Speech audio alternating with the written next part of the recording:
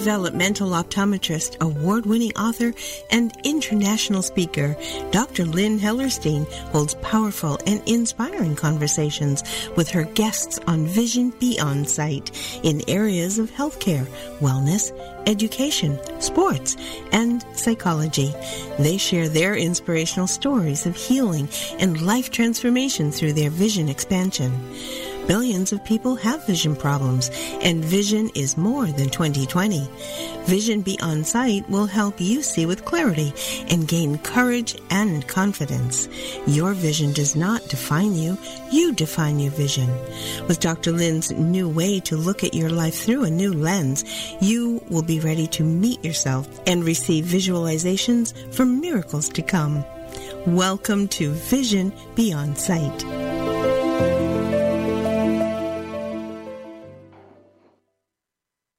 Hi, friends. This is Dr. Lynn, and welcome to Vision Beyond Sight. Today, visiting with us is my friend and colleague, Dr. Heather Campbell. And today, we're going to talk about dizziness. Dizziness just in general, and how it relates to vision. And towards the end, we'll certainly get into the new app, DizzyDX. But here's a little bit about Heather. Dr. Heather Campbell graduated from the University of North Carolina at Chapel Hill and has over 4 decades of experience integrating musculoskeletal and neurologic recovery in the field of physical therapy and in community health. She has a doctorate from the University of Montana and is a certified orthopedic clinical specialist.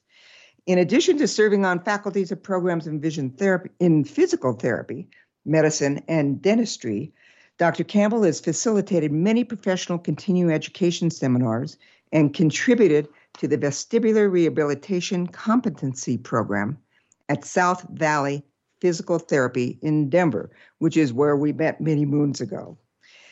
She currently serves on faculty in the Regis University School of Physical Therapy.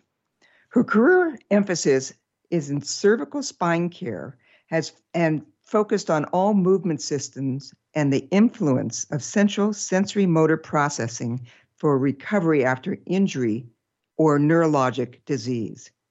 With her colleague, Dr. Nicole Miranda, Dr. Campbell co-authored textbook chapters on concussion headache, and they developed the specialized physical therapy department in the Marcus Institute for Brain Health.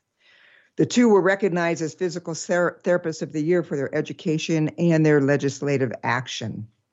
Dr. Campbell and Dr. Miranda's exciting new project is called DizzyDX, a web-based interactive clinical decision support tool for evaluating the origins of dizziness.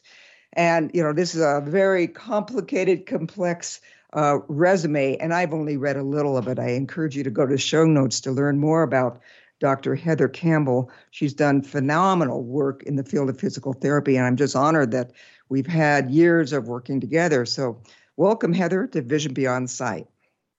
It's so great to be here, Lynn, and thank you for that lovely introduction.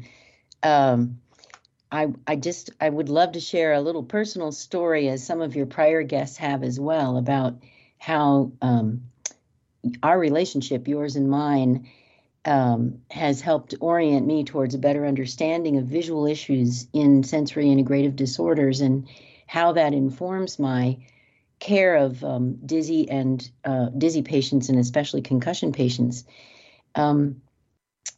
We hadn't spoken for a few years because I had moved out of town. I raised my kids in Vail, and I called you one day. I was so grateful that you were able to pick up and just said, I have a big problem. What do I do about it? My son loves literature, but he hates to read. And so that began a journey of lots of driving back to Denver. And you and your colleagues were able to help my little man go from, at second grade, reading below a first grade level to reading above a fourth grade level within 6 weeks. And because of the work that I did with you and your colleagues over the year that he was in your care, I learned so much about integrating all sorts of visual issues with other kinds of brain function. And as noted in my sort of CV, cervical spine care was always my specialty. But what I learned was that how close the relationship was between how the cervical spine works and total body balance and the ability to control the eyes and to interpret visual information. Our work together on my kids' behalf, Lynn, has informed a complete change in the direction that I took my career. So the last decade or so of my patient care experience included so much more of that. Well, thank you so much for sharing that gorgeous story that, you brought it back to my memory. And it's so interesting how we meet people and how, it may be a family oriented kind of issue, but turns into a very important professional connection. Since you shared that story, I want to share this story of how I met all you folks at the South Valley Physical Therapy. Okay. Years ago, at the beginning of my practice, Pat Winkler, who is physical therapist there, and she calls me up one day. I didn't know her, but it so happened our offices were really right across the street. And she calls up and she said, "Are you Dr. Hellerstein?" "Yes." "Do you do vision therapy?" "Yes." "Great. I have a patient for you." "Great. Who's this?" And it was Pat Winkler. And she had a patient who had a stroke and had severe visual limitation, had double vision, restriction of motion, nystagmus, dizzy problems, whatever. And she said because of his eye movement problems, he was holding his head very awkward. And she couldn't really teach him to balance and walk well with his head kind of laying on his shoulder. And she said, "You need to fix him." And I said, "Okay, how?" kind of thing. Well, Pat had a master's in optometry from the University of Houston, and she knew the connection of vision, vestibular balance, movement. And it's through Pat and your group at South Valley that I really learned a lot about the connection into the body and balance and vestibular systems. And so interesting how we, made our connection. And it was really about sharing, collaborating, and learning together. And then it's been well over 30 years that we've done work together. And one quick story, and we'll get into dizziness in a second, is we would often work on patients jointly. And so if a patient had a car accident, concussion, vestibular problem, you'd be working on their neck and balance and vestibular. We'd be working on the vision balance kinds of things. And we had a very inappropriate joke, it's like who gets the patient first, because whoever worked with him would make that patient often nauseous and sick. It's just the nature of the treatment, and trying to do both therapies together was always a challenge. And so it doesn't mean to be a joke. It meant how important it is that we work together, collaborate, and help these patients. And we've just had some beautiful successes together. So I thank you for all the years together. Absolutely, Lynn. I think our mutual success as professionals from my point of view, has been largely couched in collaboration, particularly with you and also with other disciplines for this patient population. And honestly, Pat Winkler was the engine for a lot of that, wasn't she? She sure was. We've authored some articles together, and yes. And she taught me so much, and I'm forever grateful for, like I said, her work and then your work and all the others there. So let's just jump into dizziness. It's a term that we all use in all different ways, but right. let's get on the same page and describe, dizziness and the sources and causes of dizziness. Okay. I think it's helpful to think of dizziness as a large golf umbrella with an awful lot of little peoples crammed underneath of it.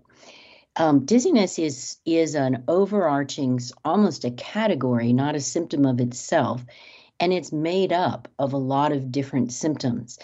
And each symptom could be coming from one or more different body systems. So as an example, symptoms of dizziness might include lightheadedness or brain fog, spinning or rocking. Imbalance is often under the category of dizziness, and that can come from a lot of different reasons.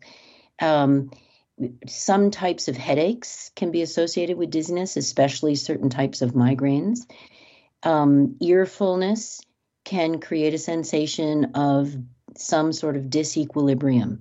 So dizziness, if a client comes and reports dizziness to a healthcare provider, the very first thing that needs to happen is to help the client describe what they're feeling in different terms, because dizziness itself is not going to help a healthcare practitioner choose a useful way to help that person.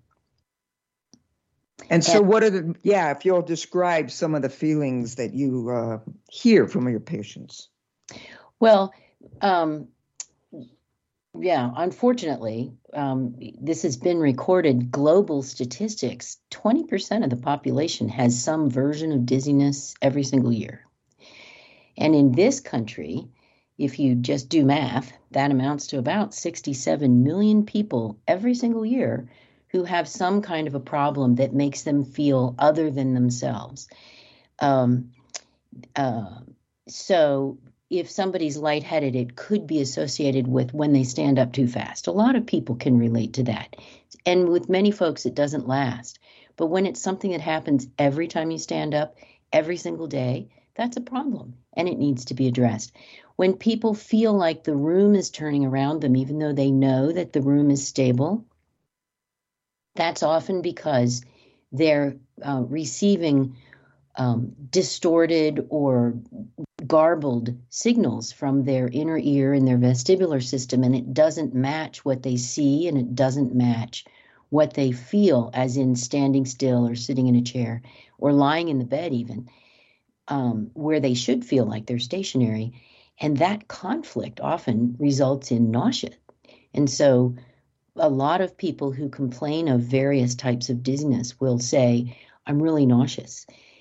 People who have photosensitivity, so light really bothers them, will sometimes feel sort of out of body or lightheaded, or they can't really tell where their feet are because their eyes are bothering them so much, and it often leads to headaches.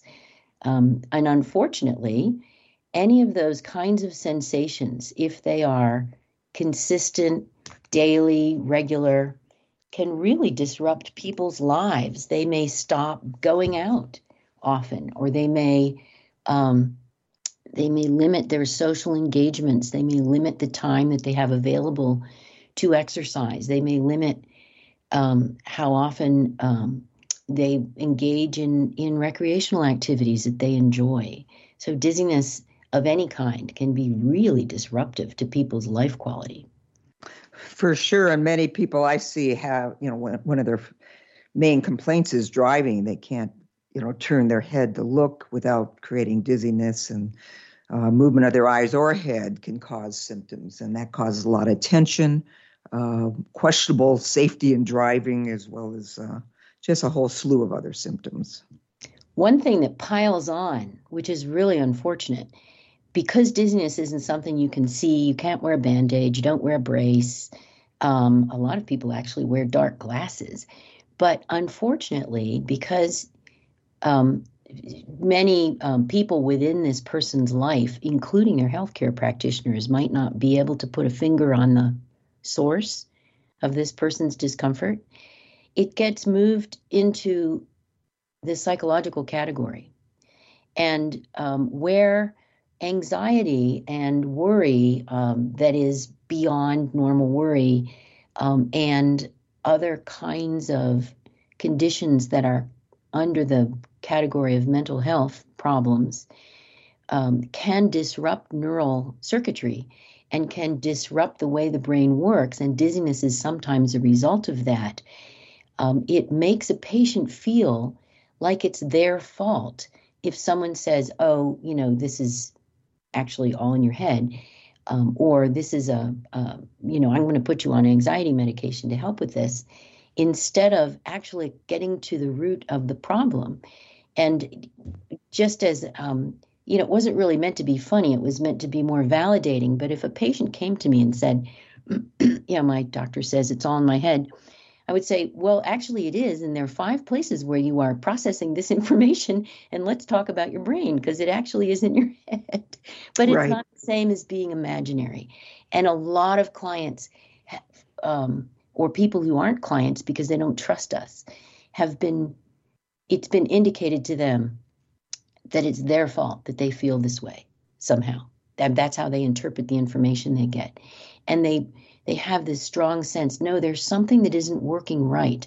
And if their healthcare providers can't get to the bottom of it, so that they can say, yes, we understand this is where it comes from, and here are some things that might help ameliorate these symptoms, then people just feel like they're adrift. They don't feel like they can get help, and the people close to them. You mentioned driving, which is a huge issue. That puts a transportation burden on other people around you if you're not Right. able to drive yourself, and you were. And so it affects personal relationships, families, friends. It can be very far-reaching, unfortunately, if these folks can't get help.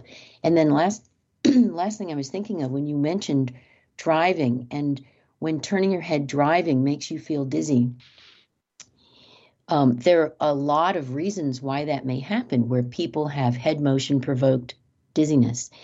And it can be because they can't keep what they're looking at stable on their retina. It can be because when they turn their head, their neck is actually making them dizzy.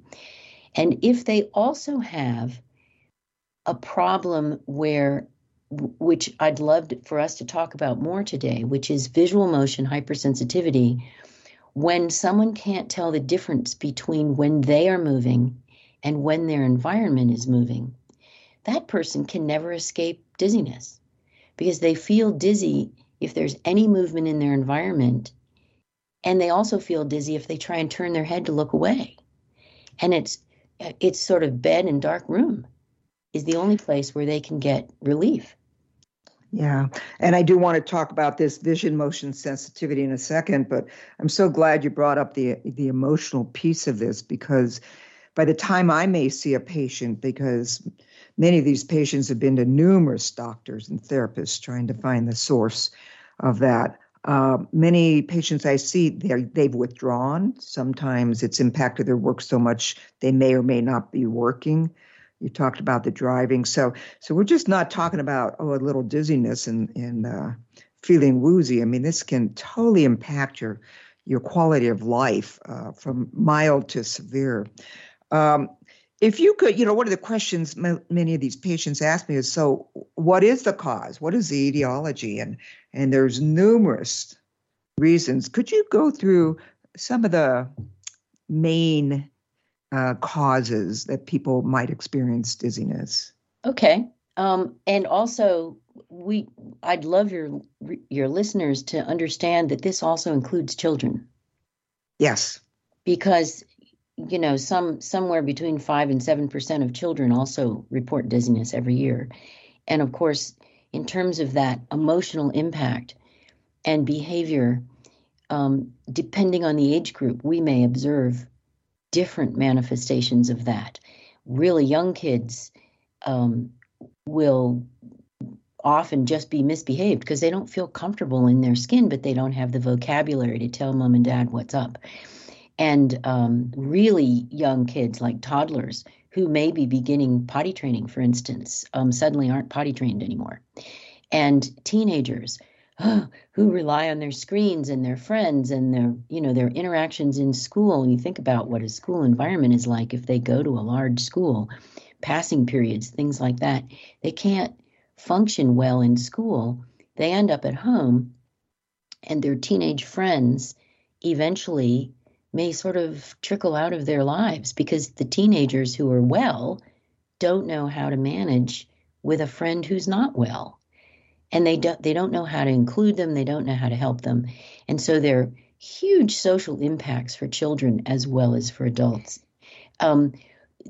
Cardiovascular problems are probably the number one reason why people feel other than themselves.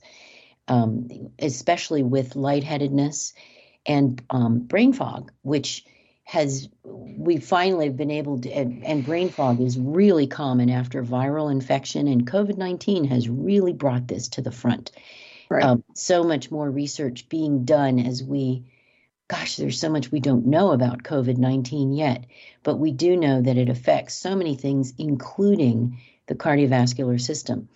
And so people who experience brain fog, where they just feel like they're swimming in molasses and they can't think clearly and they may not be speaking clearly, we know now is related to a loss of blood perfusion in the brain.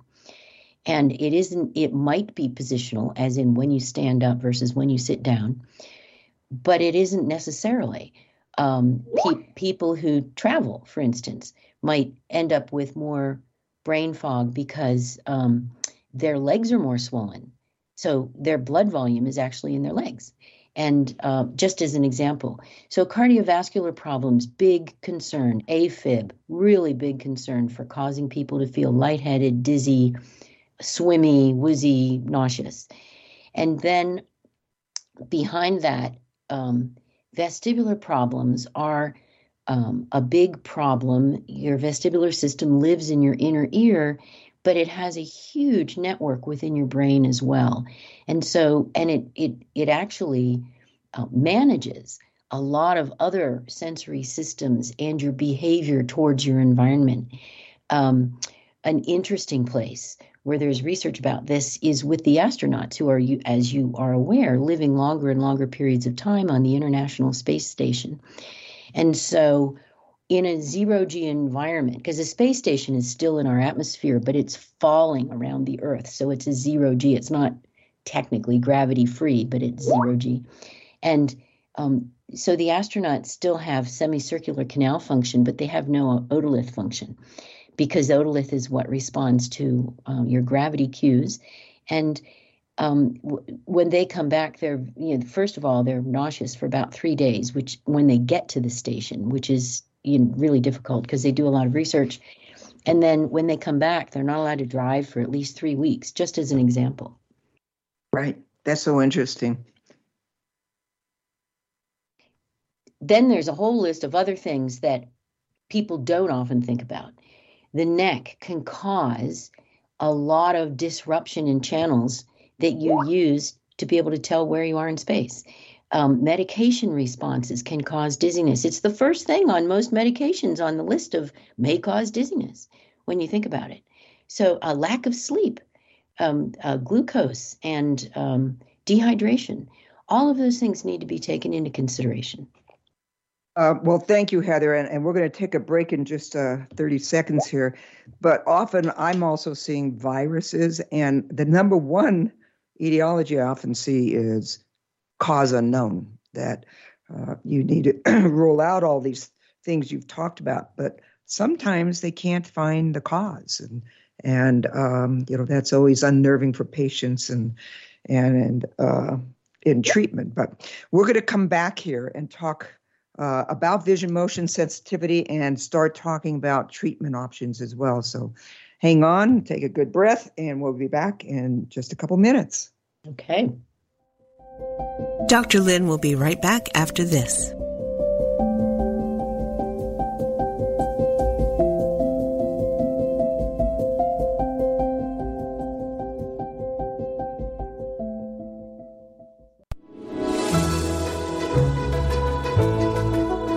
Can your child see, really see, more than 20/20? Does your child struggle in school, have trouble with tracking when reading, or resist writing? Dr. Lynn Hellerstein's award-winning book, See It, Say It, Do It, provides parents and teachers with specific tools and strategies in visualization and processing. Improve and empower your child's learning and performance in school, sports, and play. Get See It, Say It, Do It on Amazon or visit lynnhellerstein.com.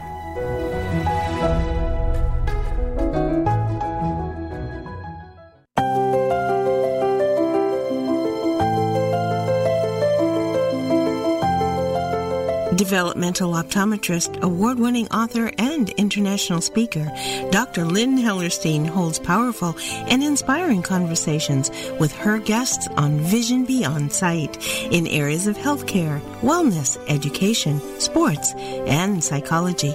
They share their inspirational stories of healing and life transformation through their vision expansion. Vision Beyond Sight will help you find clarity in your functional vision and expand the power of your seeing brain to gain courage, confidence, and success in your life. Join Dr. Lynn each week for a new, exciting episode, Vision Beyond Sight.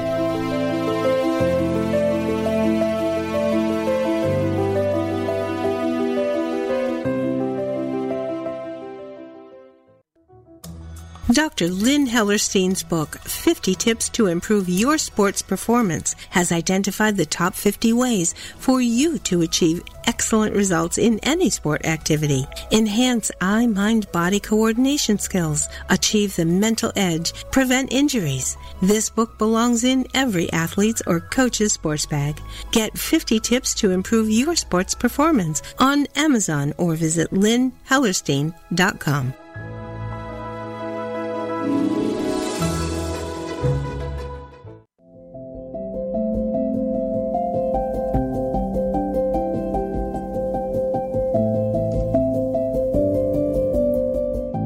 Welcome back to Vision Beyond Sight.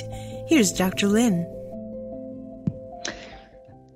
Hi, everyone. Welcome back. And we have the pleasure of speaking with Dr. Heather Campbell today, who is a physical therapist, but she spent a lot of additional time research in working with patients and integrating musculoskeletal and neurological recovery, especially with those who have suffered head injury, concussion, other kinds of medical trauma. And so we were just talking about some of the causes of why people get dizzy, and you mentioned many of the causes, but just before break, I had mentioned virus, and it's not just COVID, but tell us a little bit about your experience on viruses that we're all catching here and there, and then they end up showing up in your office. Tell us about the viral impact on dizziness.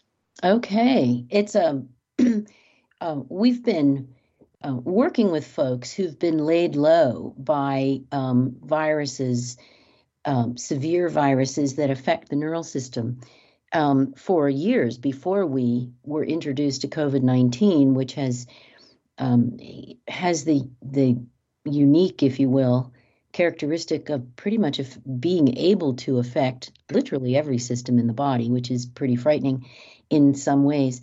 Epstein-Barr virus was finally discovered to be the source of people who were reporting just fatigue that was completely ruining their lives, and Lyme disease is another source. That's not a virus, but as a tick-borne illness, is another source that of problems that can affect. It seems to love the vestibular system for some reason. And I have a colleague whose older daughter had a complete disruption of her immune system after they were visiting out of the country. And the source actually, she had a huge histamine response, and it just sort of snowballed. And she ended up losing 2 years of high school. She completed on time, but a lot of that, she was at home. She was the definition of that high school student who was not able to tolerate being in the building, in the classroom, and whose friends tended to kind of trickle away. And so that was, and she's really well now, which is so exciting, but it took 5 years.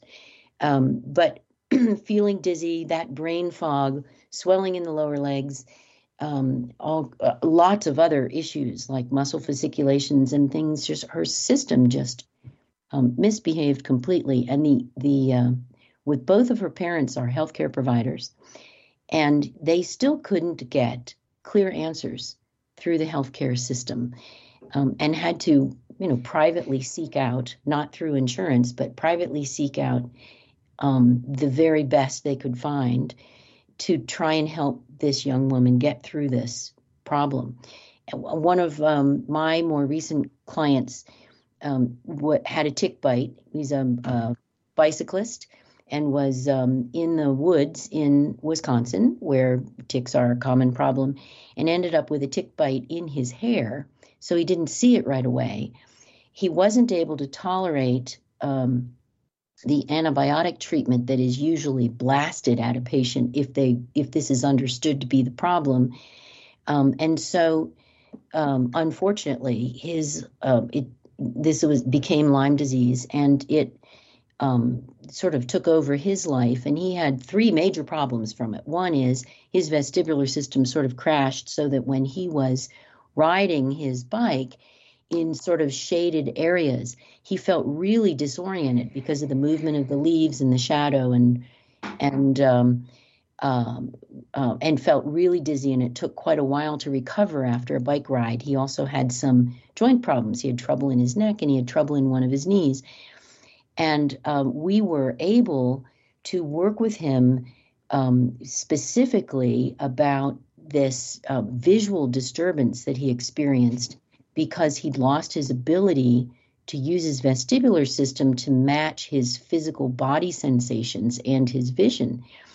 And we were able to treat this visual motion hypersensitivity that he was experiencing, and he was able to get back to riding. We also, of course, took care of his neck, and his knee didn't turn out to be as big a problem at the point where I met him. But that was an example of where an illness triggered this really abnormal use of the visual system. And in the young woman's case, her viral illness triggered a complete mismatch of her systems, multiple systems.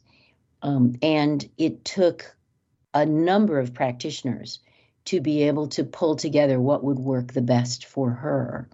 And, Lynn, earlier you mentioned that we do get, sadly, a lot of folks who've been really round the block, have seen a lot of practitioners, and aren't given an actual, a diagnostic peg that they can hang their hat on. And that can be as many as 80% of these dizzy people. It's that don't get a definitive diagnosis. It's which contributes to their poor mental health and social interactions, frankly, because they don't know what's wrong, and people just want an easy answer, the people who are speaking with them.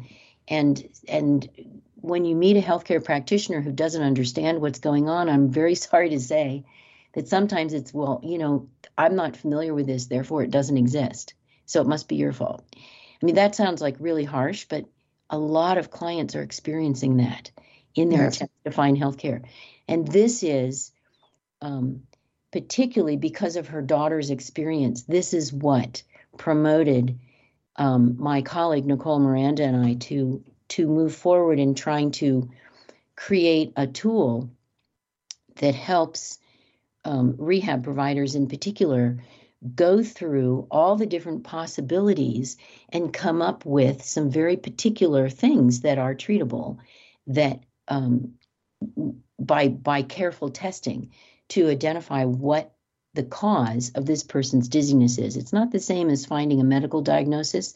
What we do as rehab providers is figure out all the components of a medical diagnosis, or if they don't have a medical diagnosis, we still figure out the components of what's not working. And then we can say to a patient, one of the reasons why you can't do this particular activity is because you don't have a really high quality postural response, for instance. So you can't protect yourself when you stand on a surface that looks like that. Or you can't tell the difference, as I mentioned before, between when you're moving inside and when somebody's moving outside of you, or you're in a crowd and people are all moving around, and that makes you feel really uncomfortable. And there are neurologic reasons why people's brains don't match their sensory systems. And so our job is to choose activities that will promote more accurate sensory system matching so that they can feel confident and stable in the real world. And this, Heather, you're speaking about DizzyDX, your app. Is that correct? Yes. Great. And so that's fairly new, and are many practitioners utilizing it? And let's take it down to, basic level of what does that look like for a patient? What would they be doing? And, how do you come up with these mismatches so you can design a treatment modality for them? Wow. And that's a big question, Lynn. Thanks for bringing that up. Yes, the app that we created, the concept started in 2015. So we've been working on this for a rather long time. But we did a couple of versions of redevelopment based on some beta testing. We had a really big beta test with 250 users last year, and employed our third set of developers at the beginning of this year, and opened it up for actual subscription in June. So it is really new, and we are gradually getting traction, and we're presenting how to use this thing. This is a web-based app, so it's not a native app like that you pull up on your phone from the App Store. It's just a .com, so it's available anywhere there's an internet, and it is specifically for practitioners. And so how it helps the patient is the practitioner would use this thought. It's a thought process. So the practitioner would use this thought process ahead of time before meeting the patient if they have information about the patient. So kind of like a textbook, you wouldn't pull your textbook out while you're treating your patient, unless it's because you want to show images to the patient, for instance. And you wouldn't really use this app during your visit with the patient because you're really mushing around in a lot of things to consider. Or the other place you might use it is after you've seen the patient. You might open up this app and sort of review what your patient told you and what you observed based on what's available in the app, and then look at a list of possible impairments and say, oh gosh, what did I miss? Because the big thing is, first and foremost, identify what dizziness means for your patient. So that's where the app starts. And then from there, the person who uses it can build a case in the app that looks like their patient. So that makes it really unique. There's nothing else on the market where you can actually build your patient's story in the app. And we did that by presenting the common ways, if somebody's lightheaded, what are common ways your patient might behave when they're lightheaded? And you pick the one that looks the most like your patient. If your patient feels like their world is moving around them, what are common ways that they might behave? And you pick the one that looks the most like your patient. And that leads you then, first and foremost, to some questions. Well, did you consider this and did you consider that? Do they need to see another practitioner? Is there a medical red flag issue at hand here? And there is evidence embedded in the app, so you can think, wait, let me just look at that article and explore this a little bit more, for instance. And then it takes you to, well, here are maybe 4 or 5 things that go wrong in the human body and in these multiple systems that you might want to consider. And you'd pick, 1 or 4, maybe all 5 of them. And then they pop up with a list of, well, this is how you test that system. So that the clinical tests that have been validated in the literature as best as clinical tests can be, they're not instrumented tests necessarily, they're clinical tests, are all listed. And some of them have videos because they're tests that some practitioners might not be quite as familiar with. And so you would then flag what you wanted to do. And after you've tested your client, either this visit or the next visit, then there's a page that has you interpret those tests. So if this was the result, what things should you think about?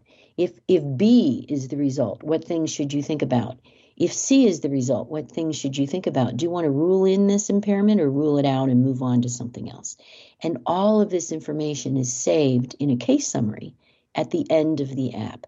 So you have, we don't integrate with electronic documentation at this time, but you do have all of this sort of listed.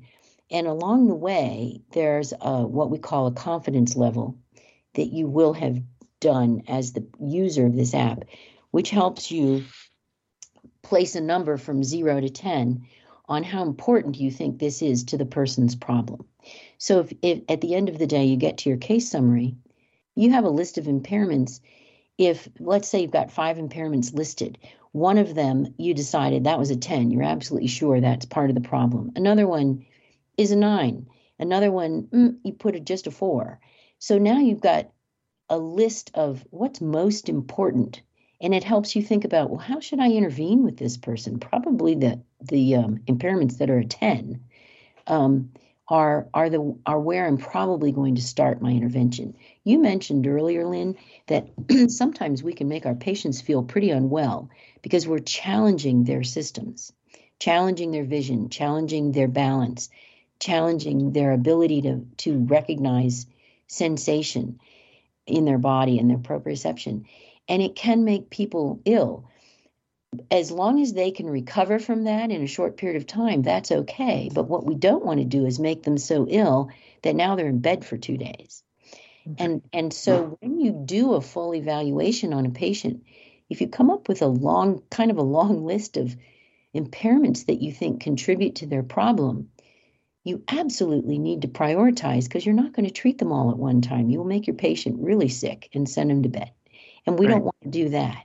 We want them to feel like this is going to help me master my sensory systems. Because what leads to anxiety, Lynn, is loss of control. Right. And Heather, I'm sorry to interrupt you. We only have a couple minutes left. And this is a fabulous tool that I think should be in so many general practitioners, internists, other therapists' offices to really help the patient, be directed to find hopefully the etiology, but at least some treatment options. And in our last couple minutes, I really wanted to talk about the treatment options, especially the patients that we share are patients with vision motion sensitivity, where peripheral movement, like walking down the aisle of a grocery store and they get dizzy because it looks like things are jumping off the shelf at them, or driving in a car, just moving their head, they get dizzy, or things like that. And so these are patients, both physical therapists who specialize in vestibular and motion sensitivity work on, as well as optometrists working in vision therapy. And if you could just, in the last couple minutes, explain, just so that, for the clinicians, they really understand it. For the patients, they'd like to know, what does a therapy look like? What are some of the things that can be done that would be helpful? And then I'll mention a few of the visual things as well. Absolutely.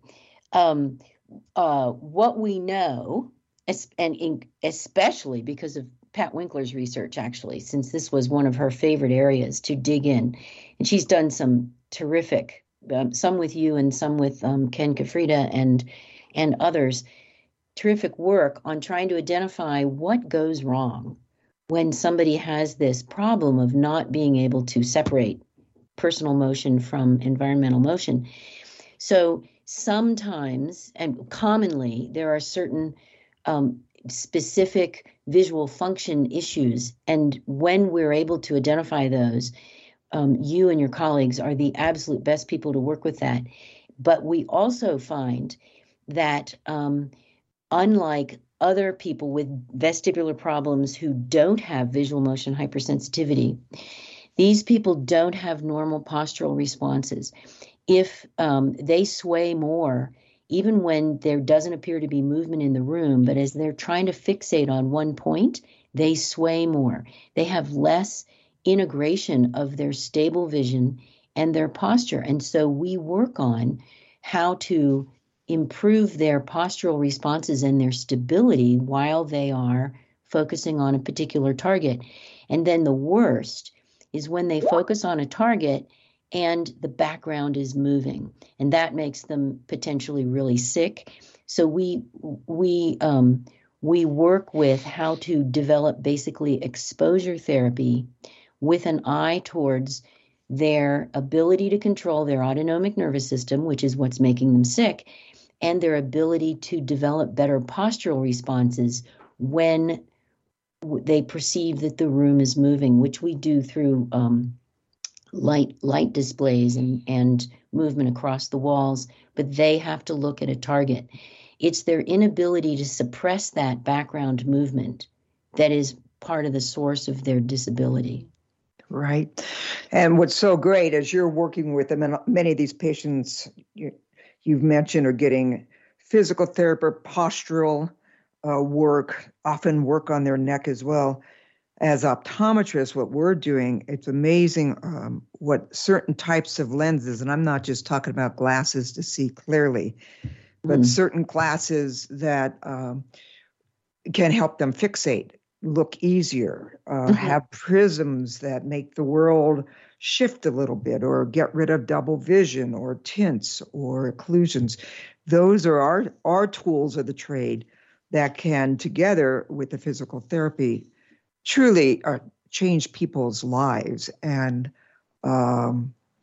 there's so many patients that we could talk about, but it truly, some of the patients that South Valley have sent us, just using a pair of glasses so a patient doesn't have to focus more, can often get them upright, looking around, and more stable, even though the case isn't done. Some little minor things that shift their vision can be so effective, just as you doing certain procedures as well. And so in our last minute, I want to thank you so much for your research, your work, your expertise. It's really been a joy having you on, but even my heart's so warmed with our 20, 30 years of working together and changing people's lives, transforming their lives so that they really can see the world with clarity and confidence. And for that, I thank you. Our collaboration's been wonderful, Lynn, and it is the key to these folks feeling better, is to be able to collaborate like we have done. Thank you so much for having. Yeah, thank you for that. And can you just quickly tell people how they can find a physical therapist? Is there a website? And we'll put it on our show notes as well. Sure. The American Physical Therapy Association has a Find a Therapist for the public. And that is a great way to do it. Also, the Vestibular Disorders Organization, vestibulardisorders.org, has a physical therapy locator for vestibularly trained therapists. Excellent. Thank you, and bye-bye. We'll see you all next week. Thank you. Bye. On Vision Beyond Sight. Join Dr. Lynn Hellerstein each week to help you find clarity in your functional vision and expand the power of your seeing brain to gain courage, confidence, and success in your life. Remember, your vision does not define you. You define your vision. For more information and find additional podcasts, visit lynnhellerstein.com. See you next time on Vision Beyond Sight.